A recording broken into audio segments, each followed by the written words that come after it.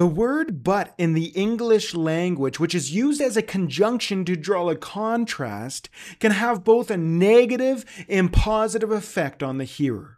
When a parent, for example, comes home and asks their kids, "Did you do your chores today?" and their teens respond, "Well, I was going to, but..." At that point, the word but makes you angry because you can anticipate the plethora of excuses that are coming your way. Or maybe you're trying out a new recipe and you give your husband a taste and you wait for his response to the flavor profile. And he says, "I'm not a fan, but you tried your best." Legend says that was an unwise husband. But consider this. You're sitting in a hospital room, waiting for the doctor to come in and give you your results. Every second feels like hours. Every footstep by your door makes your heart drop. You're in agony. What will the doctor say? Is it bad news? Is it good news? Am I dying? Is there hope? All the thoughts begin to fill your head. And at that point, you feel like you're on the verge of a panic attack. As you hear the doorknob twist, anxiety shoots through your body. The doctor walks in. He sits down and says, "I'm sorry to inform you, but you have cancer." Time begins to stop. The blood leaves your face. Impending doom fills your heart.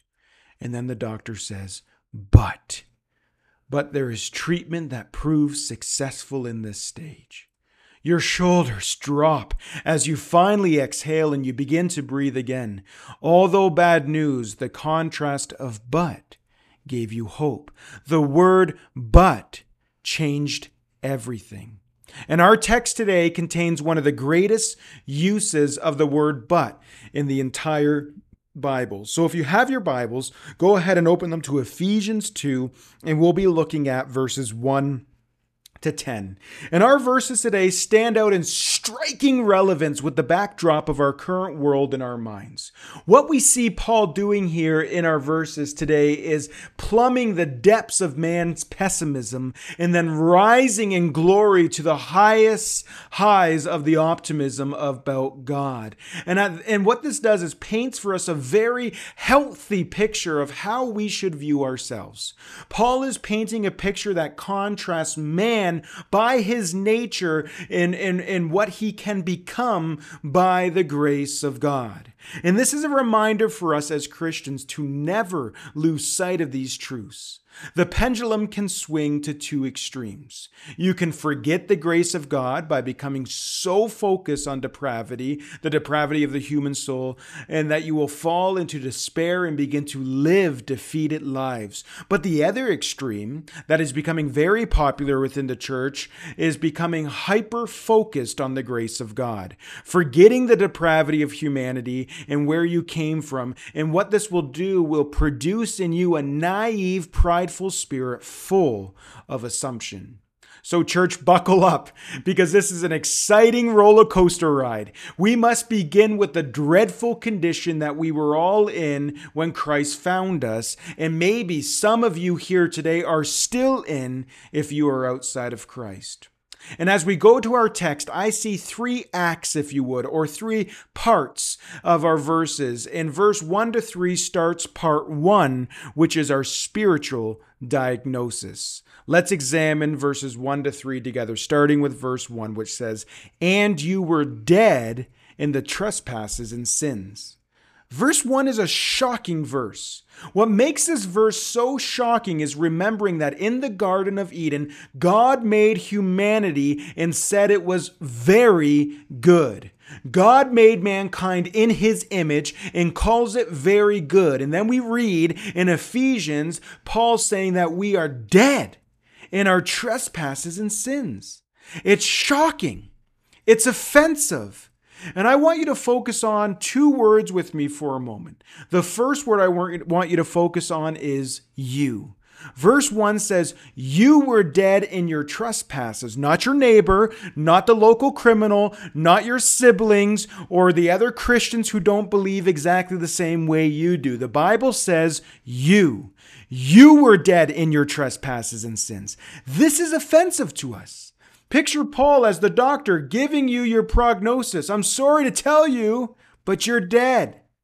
We fall into the age-old trap of comparing ourselves and feeding ourselves lies that other people are bad, but I am good. I just make the odd mistake, but my life is on track. The bad person is always someone out there wanting to hurt us. That's why we put locks on our doors. That's why we invest in security systems and all these measures to ensure that we are protected from the bad people.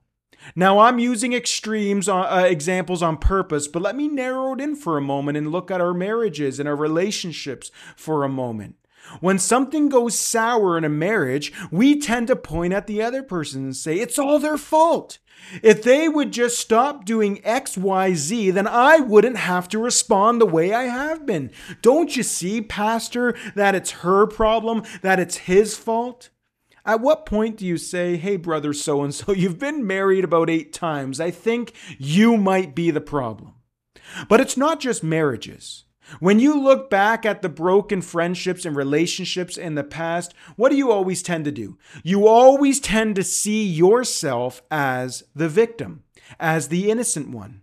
It's your parents' fault, for example. They were the messed up ones. It's your boss's fault. He was the jerk. It was your roommate's fault. They were being unreasonable. And we could go on and on. It's everywhere. For example, I often find myself behind somebody at a traffic light who just doesn't move quick enough when the light goes green. And I noticed to my anger that they are distracted. And I say, how dare you get distracted while driving? I never get distracted when I drive. And my wife is here as the human lie detector to determine that was a lie. But or another example, we often hear our kids yelling at each other in the house, and we run to them yelling, hey, we don't speak to each other like that in this house. And then we sit up at night wondering where they learned to yell from. It must be from their dad. He's always yelling. Because we always point fingers. We don't want to accept that we are the problem. It's easier to focus on everyone else. But all the problems, all the dysfunction is not out there somewhere, but it's right there staring back at you in the mirror. And it has a title over it which says, "You are dead." Which is the second word I want you to focus on with me for a moment, which is the word dead. The word dead here in verse 1 refutes a common belief within the world and church that sin is primarily something you do and not something you are. We tend to look at sin as a list of things we do, right? For example, adultery, lying, stealing, watching the Flames play hockey, right? Things like that. But the word dead dispels that. It shows us that sin is not an action. It's a condition of the heart. We are not bad because we do bad things. We do bad things because we are bad. Or to use the word sin, we are not sinners because we sin. Rather, we sin because we are sinners. We see this in our kids all the time, right? We go from bringing them home from the hospital, staring at this little potato, wondering how we've been so blessed to get an angel from heaven, to pulling our hair out when they're 2, wondering where this demon came from. Right? For the most part, we didn't teach our kids how to steal, how to take stuff without asking, but they do. We didn't teach our kids to be rude to others, but somehow that came naturally. I'm amazed at how many times I have to tell my 3-year-old no because he didn't listen the first time. We are born sinners. It's our fallen human condition. Everyone is subject to this. Only one person in history was perfect, and that was our Savior, Jesus Christ. We are dead in our trespasses and sins. It's like this. We all know what it's like to find a Tupperware container at the back of the fridge. No one knows how long it's been sitting there. You open it up, you smell the most ungodly smell that has ever graced your nose. It's an old piece of steak that has been decaying there for months, and it's found, to your surprise, in the container. Nobody in their right mind goes, you know what the problem is? I think I just need to add a little bit more spice or ketchup, and that, you know what, that will help the smell and taste. No, the problem is not the smell. It's not the taste. It's the fact that it's dead and it's rotten. Since the day that cow died, that meat was destined to rot. And it's the same for us. We are dead in our nature, and we are rotting. We may smell okay for a while. We may learn how to mask the areas of stench in our lives through religion, manners, or culture, but the truth remains the same. We are dead. Verse 2 shows us what this spiritual deadness looks like. It says in Ephesians 2:2-3, it says, "In which you once walked, following the course of this world, following the prince of the power of the air, the spirit that is now at work in the sons of disobedience, among whom we all once lived in the passions of our flesh, carrying out the desires of the body and mind. We were all, by nature, children of wrath, like the rest of mankind." And what we see in these two verses is three phrases that are saying primarily the same thing. The first one is in which you once walked, following the course of this world. This is past tense, and lots of Ephesians 2:1-10 is past tense, and we're going to get to why in a moment. But for now, I just want you to focus on that last part that says, following the course of this world. You may be wondering, what is the course of this world? And we could point to many things that relate to the course of this world, but I love how St. Augustine describes the course of this world over 1,500 years ago, and it still rings true today. He says that the world, and the world is just like Bible talk or Christian talk for talking about the people of the world. The people of the world march to the drumbeat of three different things. The first thing is money. The world is obsessed with money and getting more of it. It's a tireless hamster wheel. The second thing is sex. We obey the desires of our bodies even when it's contrary to God's parameters or design. And lastly and thirdly, power. We seek to do things in order to extort more power, be it more education, better looks, a larger circle of friends and influence, etc., etc., etc. Augustine says that the world worships these three things, that they are governed by these three things, and they give devotion to these three things that is rightly due to God.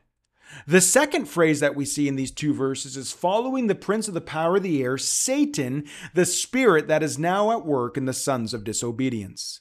This is an interesting phrase. And when I mention someone who follows Satan, you probably get a very specific picture in your head. That of a Satanist who is, performing all types of seances and sacrifices somewhere out there in the woods. But what this verse shows us, keeping in line with Paul's thought and Augustine's thought, is that Satan is the one behind the money, sex, and power and is making it attractive. So what this means is that the one who follows after Satan is not the weirdo who's out in the woods committing seances and whatnot. It's the very ones who are following the course of this world. It could very well be you who are sitting in these chairs. It could be very well your neighbor who cuts your grass for you every once in a while. Those who follow after the course of this world, the Bible says, are those who are marching to the drumbeat of Satan. They are following the prince and the power of the air. We all were like this before Christ. Which brings us to our third phrase, which is among whom we all once lived in the passions of our flesh, carrying out the desires of the body and the mind. Again, what this verse is telling us is that we are governed by the desires of our flesh. That means we are being mastered by the ways of this world. They have control over us. And what this essentially boils down to is we don't want anyone to tell us how to live our lives. We don't want anyone to make rules over us, to control us. We as humans want to be in control. We don't want God to be in control. That's what the Bible says. Outside of Christ, before Christ, we are enemies of Christ. If it doesn't benefit me, if it doesn't make me happy, if it doesn't make me feel secure, then I don't want any part of it. Sin is not just that we are selfish or that we steal things or that we do things to hurt others, but it's also that we have failed to love God supremely in our hearts and to love others as we love ourselves. Paul then ends verse 3 saying that we are by nature children of wrath like the rest of humankind. That's a hard saying. This is saying that in our pre-Christian state that we were objects of God's wrath. And what this is also saying is that if you are here listening to my voice, that you, and you are outside of Christ, this is saying that you are still objects of God's wrath and that God's wrath is close to you and that you are under it and that you're in danger of being crushed by it. The wrath of God is not just an impersonal consequence, nor is it a vindictive rage, but rather it's God's consistently pure anger towards evil, which means he will fairly punish sin, including yours. Because all sin is cosmic treason against a holy God. Remember, we are not sinners because we sin. We sin because we are sinners. Our lives are in protest against a thrice holy God. And in every possible way, we minimize him and we glorify ourselves. We serve ourselves and not him. We exploit creation for our purposes and not his. We made our desires the Lord of our lives and not his will. And this is seen in all we do. All sin is cosmic treason before a holy and righteous God who sees all and knows all, and all we do is committed in his presence. And I know what you're thinking, like, shouldn't God just get over it already? Like, why doesn't he just forgive me and move on? But the problem with that logic is we want God to be mad at everyone else. We want him to punish everyone else for their wickedness. But where do you draw the line? What wickedness is deserving judgment and what wickedness is worthy to be tolerated? What these first 3 verses do for us is peel back all of our hypocrisy, zeroes in on our sin, and shows us who we truly are. That we can no longer have an inflated ego. That we can no longer pass the buck and blame to someone else, including Satan. Because Satan just puts the bait on the hook and we choose to bite down on it. Satan can only tempt you with something that you already have a desire for. We all deserve wrath, church. Every single one of us here today. We all, in and of ourselves, stand condemned before a holy God. And this is a tough pill to swallow. And we don't like to talk about this. And you're probably thinking, like, come on, man. Like, what an encouraging and lovely church in the park sermon. Like, couldn't you have picked something a little bit more friendly to talk about? But we need to hear this. We need to embrace this. We need to know this because we can never truly be set free without understanding our spiritual diagnosis. Think of it like this. Imagine 3 patients with heart disease being asked into a doctor's office after their scans and x-rays. Well, the doctor said, I do have some good news for you, but you won't realize the good news unless I first tell you the bad news. All of you have a serious heart disease because you've been chain smoking for over 30 years. And unless each of you has a major surgery, you will be dead within the year. Outrageous, shrieked the first patient. How could you criticize me like this? I came in here for some reassuring encouragement and you made me feel terrible. It's a disgrace. And he stormed out of the clinic. The second patient responded with a menacing fury. How dare you? Who do you think you are telling me my heart needs surgery? I'll find many other doctors that tell me that I'm fine. Oh, and by the way, I'm a lot healthier than a lot of the other smokers I know, and I feel fine. You're the most arrogant and outrageous doctor I've ever met. And he too stomped out of the clinic. And then the third patient, who we should all try to emulate his response, he sat there quietly for a moment. Doctor, he said, it's a terrible shock to hear that I need surgery. But thank you for telling me the truth. I am so relieved that there is good news of an operation to save me. Please tell me about it. And it's like that here. Paul has wonderful news to share about God's grace in the following verses.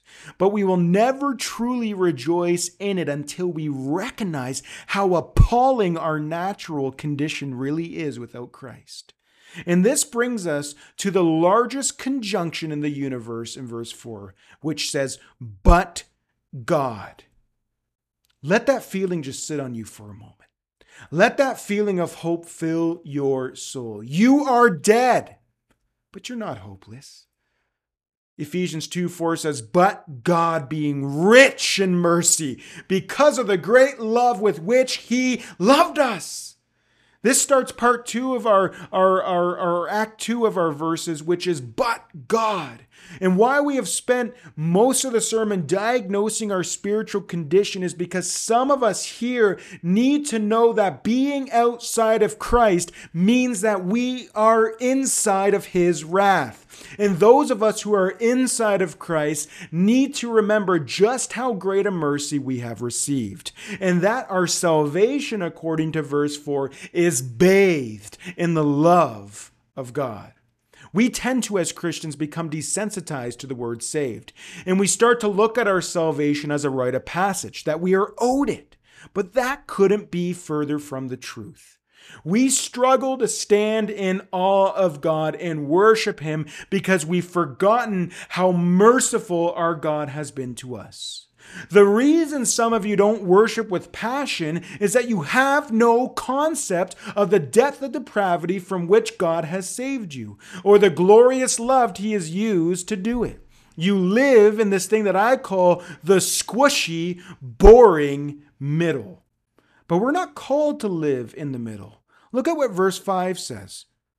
It says that even when we were dead in our trespasses, he made us alive together with Christ. By grace you have been saved. So see, you're not meant to live in the middle. You're not meant to live lukewarm. You're meant to live alive in Christ. And notice verse 5, it's in past tense. Paul said Jesus made us alive, not will make us alive, but made us alive. This is the gospel on display for us in verse 5. It's a reference to the work of Jesus, that he came and lived so that we could have salvation. He came and lived the life we couldn't because we were dead in our sins, and dead people can't save themselves. He died the death you and I should have, that we deserve the wrath of God poured out on us, but Jesus was crushed under the wrath of God so that you and I could live. He rose again, securing and guaranteeing our new life.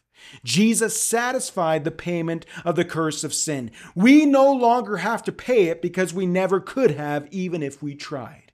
Justice was served on that day on our Savior, and he released us from the curse of sin. Because he died, I can live in him. And the same is true for you. By grace you have been saved.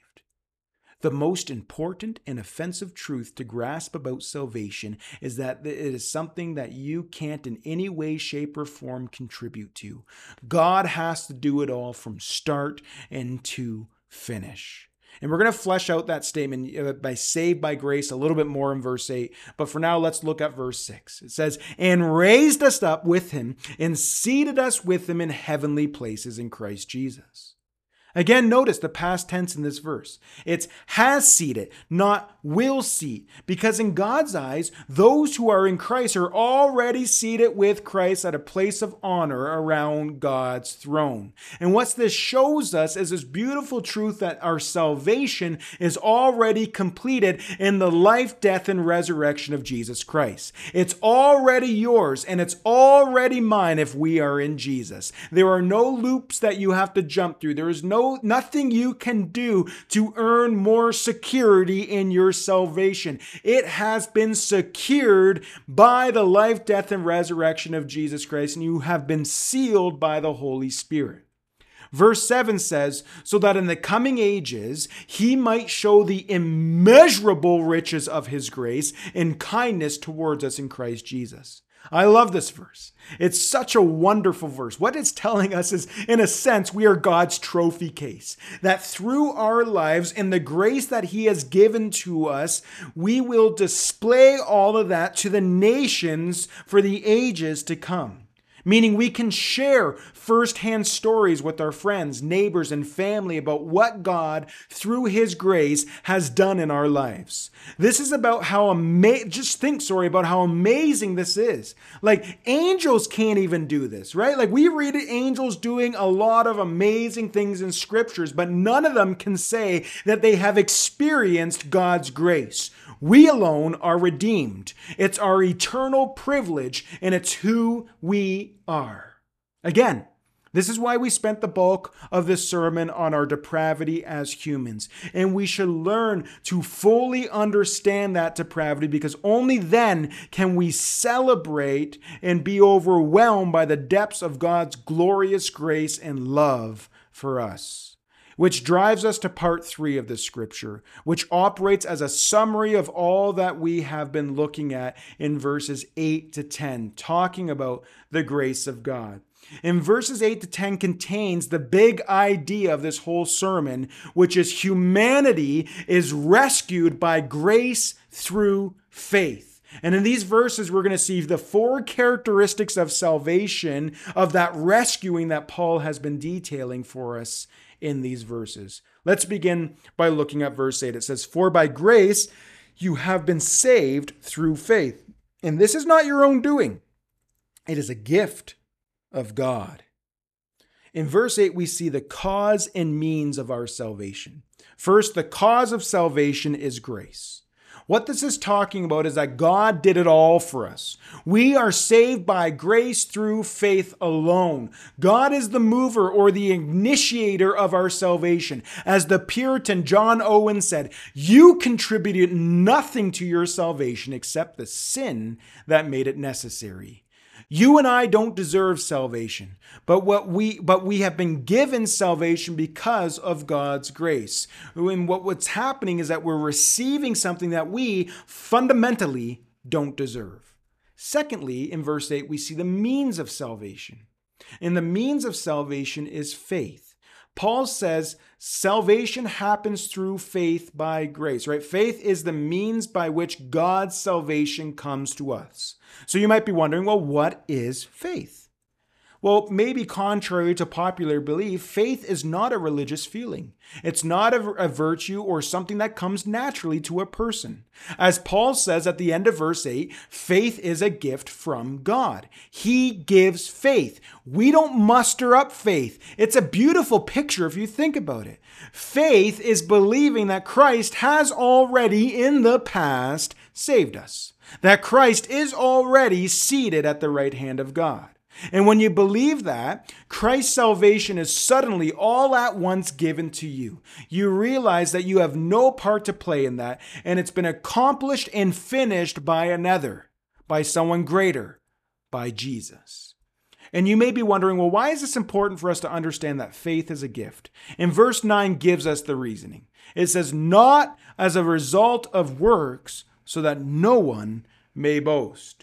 None of us will be able to walk into heaven with our shoulders raised high and our head lifted high, prideful, saying that we are a self-made man or woman. None of us will be able to walk into heaven like Frank Sinatra and say, "I did it my way. I worked my way to heaven." No, you didn't. You were dead. And dead people can't save themselves. We have to reject this idea that we were somehow stranded out to sea, just waiting, longing for Jesus to throw us a life preserver. And then when he did, we grabbed onto it and Jesus pulled us in. No, the biblical picture that we saw today in our verses is that you and I were at the bottom of the sea, dead. Our lungs were full of water, and Jesus had to come down, pull our corpse out of the water, expel the water from our lungs, breathe new life into our soul, and make us alive, give us faith to believe in him. We did nothing.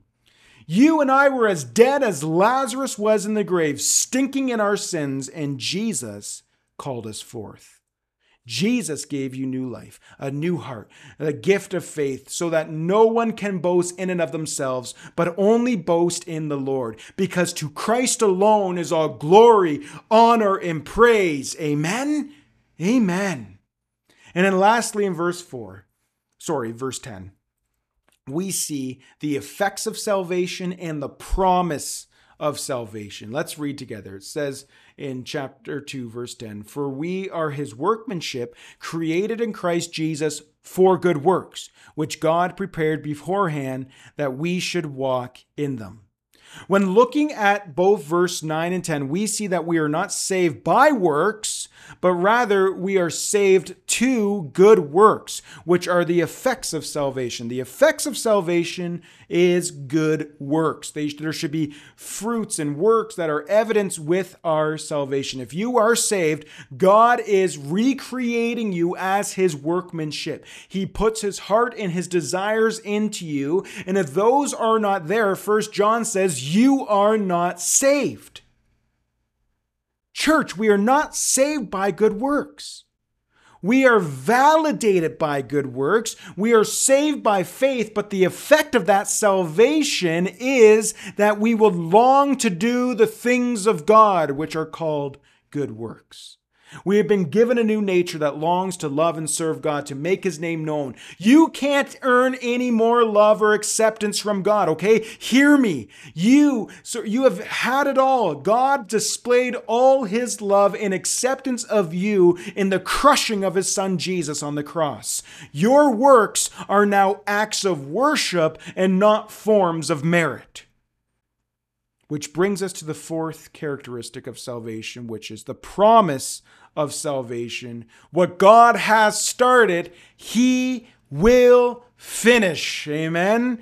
At the end of verse 10, this is what we see. It tells us that you are a work of God, that God is transforming you into something that glorifies him. And it tells you that God has already predetermined the end of that work, that you will be complete and perfect and beautiful and lacking nothing. And this should be such a source of encouragement to us as Christians, because we tend to go through our days feeling like horrible Christians. We come to church defeated because we didn't read our Bibles enough, or we missed an opportunity to share the gospel, or we neglected our prayer life this past week, or we lost our tempers in our homes. You fill in the blank. And we look at all these things and we begin to believe the lie of the enemy that we are not good enough to be God's children. And what that does is causes us to live lives of defeat. But here's your response to those lies when they begin to fill your mind. This is what you say. You say, you're right, Satan.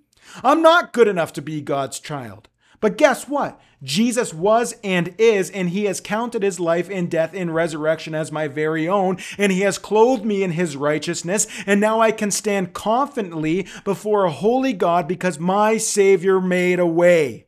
Yes, I still sin. Yes, I still fall short. But here in Ephesians 10, I see that God has committed himself to the good work of making me more like Christ every day, and I, by faith, believe that. So church, look in light of this whole chapter. You and I are people made completely alive, but we still live in a body of death. That means that we are simultaneously more wicked and dead and depraved than we probably ever realized, and yet more accepted and alive in Christ and have more power flowing in us than we could ever have dreamed. You've got the spirit of resurrection life clothed in a body of depraved death. So Paul tells us in Romans 6 that we have to reckon ourselves dead to sin and alive to Christ. That my sinful body has been killed with Christ, and my spirit, my new man, my new woman is now alive in Jesus. And here's the secret. When you do that, when you believe that God has recreated you, God releases that resurrection power inside of you to live victoriously. The way to begin to live like God wants you to live as Christians is not to just buckle down and try harder. We think that we need to beat ourselves into submission. But here's what this verse tells us to do. It tells us to simply believe that God has remade you in Christ. And you need to believe that you are a new creation, not a refurbished creation, but a new creation. And when you believe that, it begins to release the resurrection power inside of you, and you begin to live from victory rather for victory. Amen? But some of you are here, and you are still outside of Christ. You are still laboring in your wickedness and working out your own salvation, and it's tiring. And Jesus is here, standing with arms wide open, ready to receive you, to remove and to appease the wrath of God for you, so that you no longer have to be under his wrath, but in his grace. If that's you here today, that you have yet to bow your knee to Christ, to follow after him, if you have yet to have the resurrection power coursing through your veins, causing you to live victoriously, come speak with me after service.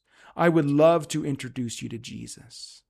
That doesn't mean your life is going to automatically get better or easy, but you will be alive and in the grace of God. And that, nothing can compare with that. Let's pray.